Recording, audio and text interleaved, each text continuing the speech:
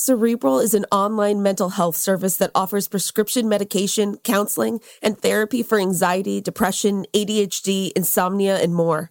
Cerebral is one of the few services that provides prescription medication online through a licensed provider and ships medication straight to your door. You can schedule sessions based on what's most convenient for you, and you don't have to wait weeks to be seen. And BuzzFeed Daily listeners can receive 65% off your first month of medication management and care counseling at Cerebral.com/BuzzFeed. Go to Cerebral.com/BuzzFeed for 65% off your first month. Join Cerebral today on their mission to make quality mental health care accessible and affordable for all. Socks are the #1 most requested item in homeless shelters. Underwear is the second, shirts are third. At Bombas, socks were first. Made with comfortable details for everyday wearing. Then underwear and shirts too, all designed to perfectly fit. At Bombas, every item you purchase means you're donating an essential clothing item to someone in need. One comfortable clothing item for you, one donated to someone in need. Bombas, comfort for all. Get 20% off your purchase at bombas.com/comfy. Hi, I'm Robert Sex Reese, host of the Dr. Sex Reese Show. And every episode, I listen to people talk about their sex and intimacy issues, and yes, I despise every minute of it. I mean, she made mistakes too, right? That's true. She did kill everyone at her wedding. But hell is real, we're all trapped here, and there's nothing any of us can do about it. So join me, won't you? Listen to the Dr. Sex Reese Show every Tuesday on the iHeartRadio app, Apple Podcast, or wherever you get your podcasts. We're paying tribute to DMX's legacy. The cast of Glee honored the memory of former castmate Naya Rivera. And we're chatting about Taylor Swift releasing new recordings of her old albums with Ryan Shockett. It's April 9th, 2021.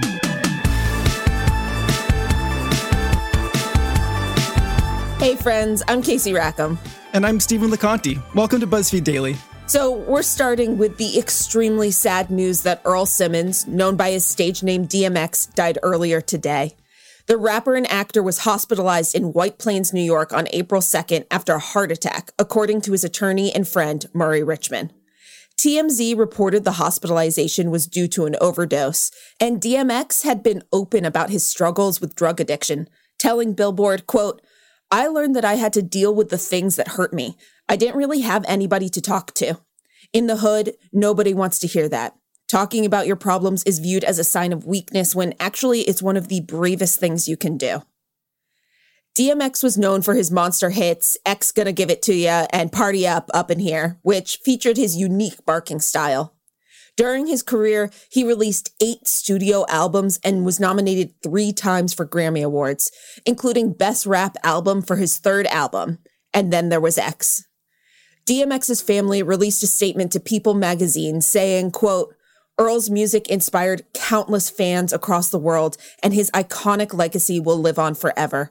We appreciate all of the love and support during this incredibly difficult time."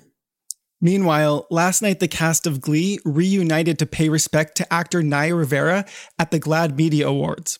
The cast honored Rivera, who died in a tragic boating accident last July, by speaking about what she meant to each of them and the show. And co-star Demi Lovato had these words for her friend. "I will always cherish the chance I got to play Naya's girlfriend, Danny, on Glee. The character Naya played, Santana Lopez, was groundbreaking for closeted queer girls like I was at the time. And her ambition and accomplishments inspired Latina women all over the world. That's the power of a show like Glee." Rivera's mother, Yolanda Privatire, was also included in the broadcast and said, quote, "Naya would be honored to receive this recognition. Her desire was always to be an advocate for those who did not have a voice. I don't believe she realized how important she was to this world." I think something that's really interesting about working at BuzzFeed, we do these things called Ad Yours, where you ask people, usually fans about TV shows and movies, about like, what's one of your favorite queer characters, or, you know, any ranging questions like that. And it's interesting over the years to see how those answers change and for different age groups. Naya Rivera and her character on Glee was so important to queer girls. She had such an impact. It was one of you hadn't seen a character like her that was so multifaceted. It really just goes to show how important she is. And I love that they honored her. Yeah, that scene in Glee where she comes out to her grandmother is such a powerful, emotional scene that I know means so much to so many people. I mean, nowadays we see a lot of scenes like that on television, but what we have to remember is at the time, that was absolutely groundbreaking television. I think one thing that I feel really sad about is that I think that Naya did not get to see her legacy fully appreciated. I don't know that she got to have this moment of understanding how much she meant to people. I hope she did, All right, moving on. Just today, Taylor Swift released a re-recorded version of her 2008 album, Fearless. This one dubbed Taylor's version, and fans are completely here for it. So to get deep into everything Taylor Swift and all the drama around her re-recording her old albums, we're chatting with BuzzFeed celeb writer and self-proclaimed Swiftie, Ryan Shawkat. Hi, Ryan. Happy Fearless re-record release day. Hi, happy Fearless re-record release day. So let's start with a big question. Ryan, you, like me, are a big Taylor Swift fan. I know you could go on about this question forever, but can you just describe for me why you admire her so much? Like, where did this all begin for you? I admire Taylor Swift for countless reasons. She's just always an advocate of writers and art and making sure artists, get their due.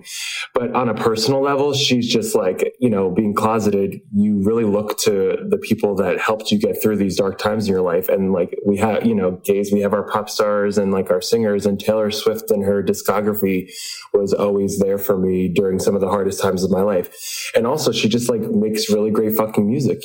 She makes, pop songs, country songs, folk songs. It's just, everything she makes to me sounds good. It's amazing. I love it. Let's move on to why we're talking about her today. She's dropping her first full re-recorded album, Fearless. In the world of Taylor Swift fandom, what does this album represent? This album represents the reclamation of Taylor Swift's art. She is taking it back from people who took it from her. She is clapping back in what I think is the smartest way she's ever clapped back. And she's really taking back what is hers. She spent hours and hours writing these songs, winning awards for this album, and really putting her heart and soul into this, especially at such a young age. And it's really a shame that greedy men like Scooter Braun tried to take over this and, make it something that it's not. And that's all about money and greed.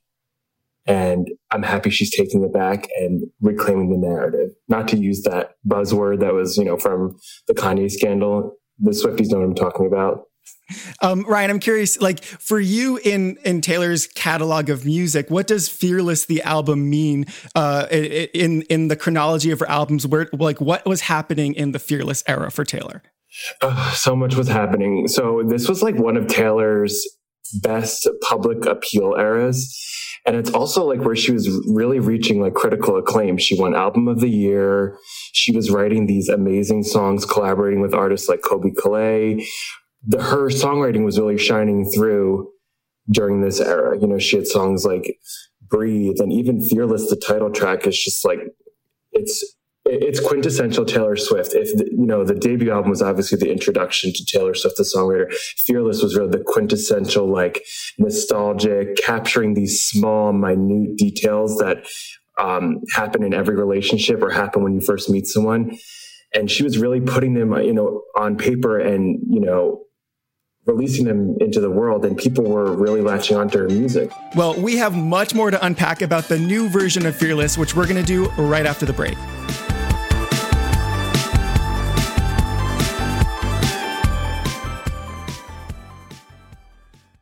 At SheFit, we're tired of hearing new year, new you, fat-burning secrets, and lose weight fast. The only thing you need to lose is self-doubt. The body you're in deserves respect, love, and support. Support you're not getting from your current sports bra. It's time to experience the only sports bra that actually does its job and outperforms the most popular brands on the market. It's time to feel real support from SheFit. Save $10 today at shefit.com/2022. From Cavalry Audio comes the new true crime podcast, The Shadow Girls. I always wanted to know what it felt like to kill somebody. started laughing. Prosecutors described him as a serial killer savant, picking up these girls, getting them in a position of vulnerability. When he got a hold of their neck, that was it. I'm Carolyn Osorio, a journalist and lifelong resident of the Pacific Northwest. I grew up near the banks of the Green River and in the shadow of the killer that bears its name. How many times did you bring the camera to One the river? time. Just one time? One time. He started fantasizing about having sex with his mother. Then he fantasized about killing her. But this podcast isn't only about tracking down the killer. It's about the victims. We stayed in the woods. He always liked to go to the woods. She was just, to all of us, kind of strange. You know how he feels about prostitutes? Listen to The Shadow Girls on the iHeartRadio app, on Apple Podcasts, or wherever you get your podcasts. What grows in the forest? Trees? Sure. Know what else grows in the forest? Our imagination, our sense of wonder, and our family bonds grow too. Because when we disconnect from this and connect with this, we reconnect with each other. The forest is closer than you think. Find a forest near you and start exploring at discovertheforest.org. Brought to you by the United States Forest Service and the Ad Council. Welcome back. We're talking with Ryan Shockett about the Fearless re-release from Taylor Swift. Having these songs that are now in the range of like 10 to 15 years old gain new relevance, it's like this dose of instant nostalgia. But what do you think of the slight additions and changes and guest appearances that she's added to the original versions? Well, first, I'm annoyed because I want to know who is telling Taylor Swift to cut these songs that she never added. It's probably Scott Borchetta or like some dumb man, because these songs are so fucking good and they could have been hits. I mean, Fearless has enough hits and has enough songs that everyone knows by heart, but like these songs could have been topping the charts. They could have been at the end of TV shows or in the end of Grey's Anatomy. I know that they were just like telling her no or telling her cut this or you have to worry about saying that. And I'm like, she needed people to tell her, no, put these songs out into the world. I don't care if it's a 25-song album, you know? Like, put these songs out there. They are too good. I mean, the fans have already been listening to them because we were trading them on Tumblr years ago. Like, we've heard the shitty demos of them. Like, they should have been HQ, put on the album, and released to the world. Well, speaking of these songs that she cut and has now released in the new version, I want to know what you thought of the previously unreleased song, Mr. Perfectly Fine, that she left off Fearless originally, and which we obviously all know is about Joe Jonas. I love it. I mean, it's amazing. How did that song get cut?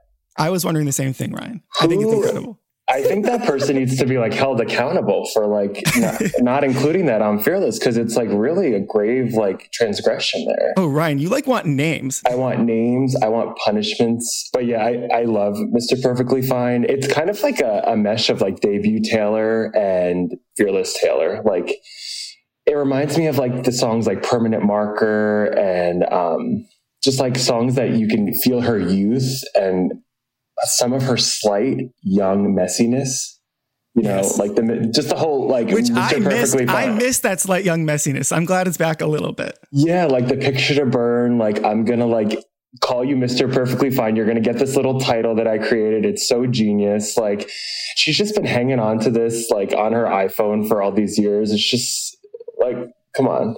And then I'm just having the best time because how funny is it that, you know, Joe Jonas's wife, Sophie Turner, is like, hey, but this is a bop. Yeah. I tweeted, I was like, she's going to literally listen to this song every time they get into she's actually going to listen to all of Fearless every time that Joe is like annoying. And she's going to be like, this is why Taylor wrote Forever and Always and like added it last minute because of you.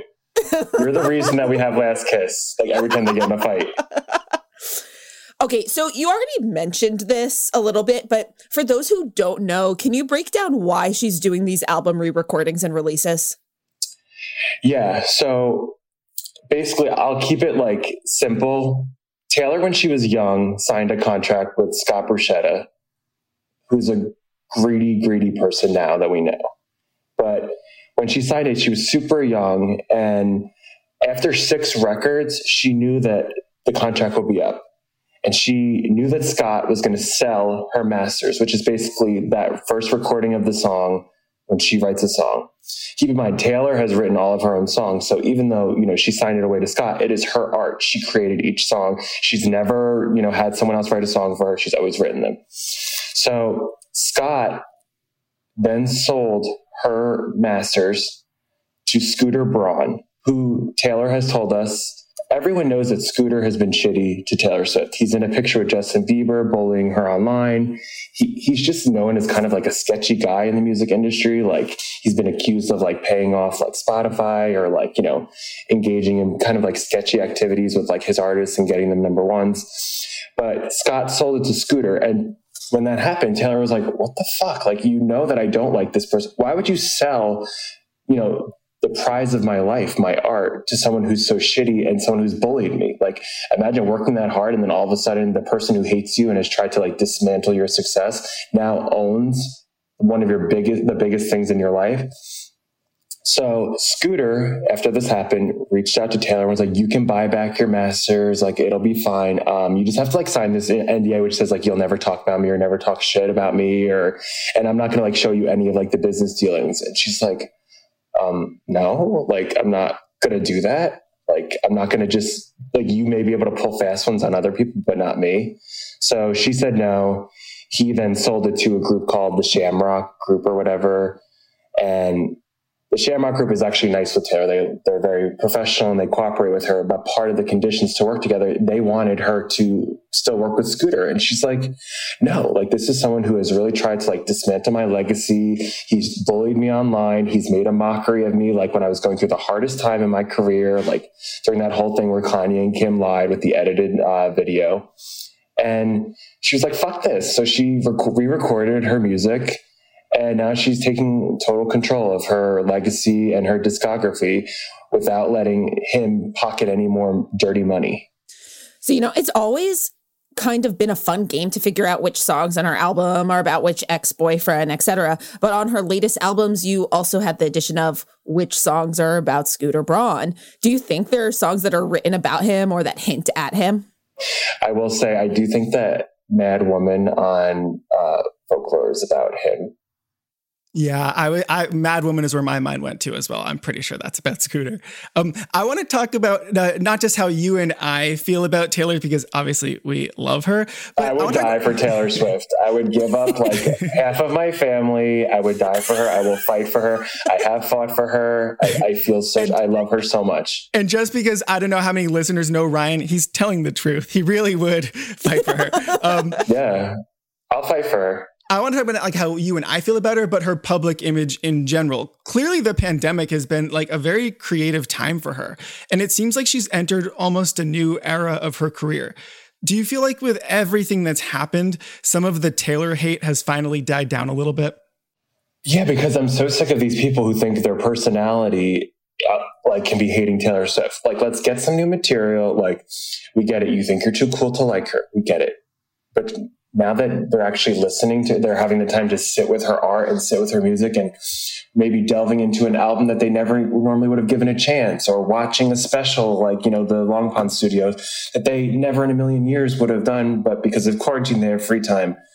They're really getting to appreciate her art, which is what they should have been doing all along.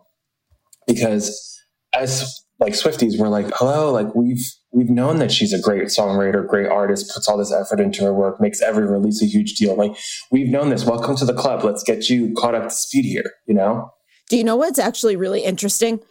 Is that you were talking about, one of the reasons Taylor Swift means so much to you is like, when you hadn't come out yet and she was getting you through difficult times. It's just like made me think about how music can really take you back to specific moments in your life. And now I do believe that Folklore will always take me back to the first year of the pandemic, that summer, getting through depression, loneliness, sadness, and like just like it being a very cathartic experience. And I wonder if that's going to be true for a lot of people.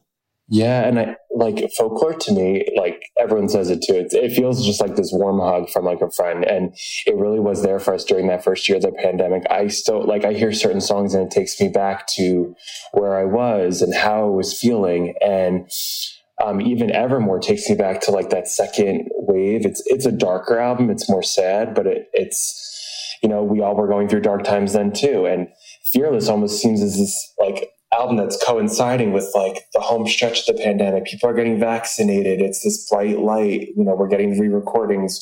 Things are starting to return to normal, and I love that her albums have done that, but they've been doing that for a lot of us for years.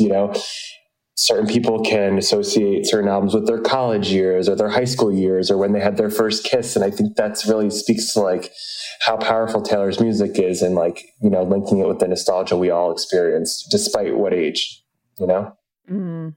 Well, Ryan, thank you so much for joining us today. This was great. Of course. Thank you so much for having me. That's it for today. Come back and join us on Monday. And remember, we're going to leave you with this beautiful advice about orchids and people that DMX said in a guest appearance on the sitcom Fresh Off the Boat. When I first started growing orchids, I thought they needed the most expensive soil and lights to blossom. And they died. That's when I realized that all they really needed was time and attention. You don't need to get your girl a gift. You need to give her your time. BuzzFeed Daily is produced by Dan Bauza, Alan Haberchak, Julia Karen, and Erica Nedenine. Special thanks to Tracy Ayers, Mangesh Tikader, Samantha Hennig, and Tommy Wesley.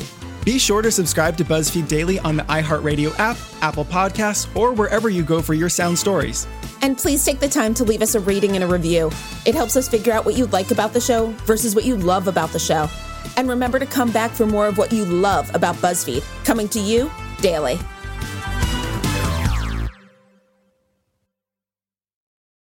What grows in the forest?